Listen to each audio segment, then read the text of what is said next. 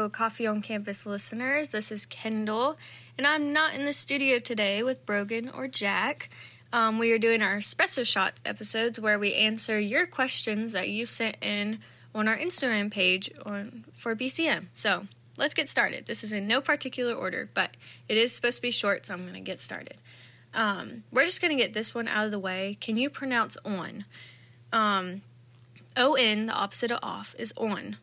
Okay? I'm just going to leave it there. You know who you are, and I have no problem with how I say that word. Okay, let's shift gears.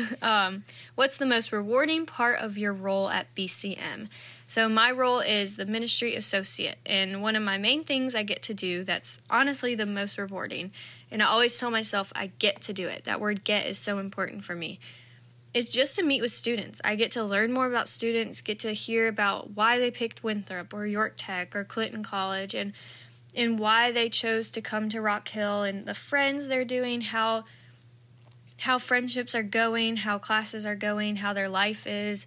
Sometimes conversations are very low-key and just like surface-level convo, or sometimes it gets deep. And so just the way people can trust me with those conversations and the way I can trust them with me sharing about my life too is so rewarding. And just simply to be able to, in every single conversation, I go into it, I want to, with the wanting to bring up God. And so I get to do that, and it's so special. What do you normally do in your personal time with the Lord? It's a good question. It definitely changes. Recently, I've been most consistent in the mornings, where I start off by praying. Praying for clarity, praying for wisdom, praying for the Lord to reveal just whatever He needs to for my day, for me to take my time and to not feel pressure to read the whole Bible in one sitting. And just pray that I will see more of who God is and fall more in love with Him, and see more of who I am and my need for Him. And then I usually read the passage or chapter I'm reading through for that morning once, all the way through. And then I read it again, but I pause and underline certain words, characteristics of God, different characteristics of man, and just take notes also on the side. And then I try to end in prayer to just thank the Lord for what I read that day, and thank Him for the characteristics of Him that I see. And yeah, that's usually what I do. Right now I'm reading through Isaiah. And that's what's been working best for me in Isaiah too. What advice would you give to a woman in the early stages of her faith? Great question. I would probably say it kind of correlates with my personal time with the Lord, like develop that rhythm of your personal time with the Lord. I think for me, whenever I first started my early stages of my faith, it was so important for me to find joy in the Word of God, to find joy in that personal time with the Lord. Personally, for me, I don't do well with just sitting still or just having that personal time. I would rather be doing something at the gym or hanging out with friends and that being my personal time.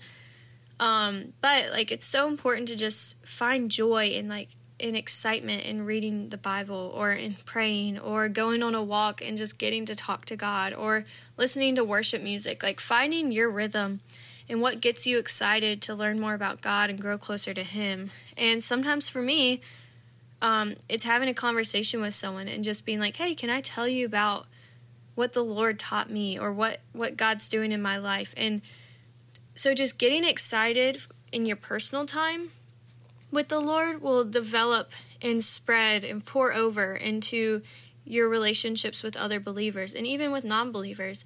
I think it was also so important for me to just get excited to talk about God with people. And so, yeah, really just excitement of the Word of God. And sometimes, I don't want to read. I'm not a reader at all. And so sometimes I don't want to read the Bible, or I don't want to pray and sit down and have that time with God. But once I just kind of shift gears in my mind and maybe even go on a walk and do it, or go on a run and just listen to worship music, or just running in the quiet, and finding your time with the Lord is so important. And I would maybe even, since this is specific for a woman, go in the Bible, and the first thing you can start reading is about just different women in the Bible. Like, why did they want to grow closer to God? Why did they trust in God so much? When did they not? When did they trust in God, and when were they strong, and when did they feel weak and had to rely on God? And just different things like that, and how it can pour over into your relationship with God too. How's the shampoo and conditioner going? This will be quick. So this is from Miriam. If you know her, you gotta love her. I recently got highlights, and I just don't do. I've always said I would never touch my hair, and I did. And so I got highlights, and now I'm using purple shampoo, and I feel bougie, but Miriam helped me pick it out. And so, Miriam, it's going great. Thank you for asking. Biggest pro and biggest con of being a preacher's kid. Honestly, I don't have many cons. I would say the biggest con would maybe be that just the label that preacher's kids have. But honestly, I've always loved it. I've always wanted to go into ministry, and so being able to see my dad in ministry has just really encouraged me over the years. And I honestly love being a preacher's kid. I know you don't hear that often, but it's really great. So that's it. I hope this was encouraging to you. If you have any more questions for us, feel free to DM us or message us, email, whatever. And I hope you have great holidays, and see you soon. Bye.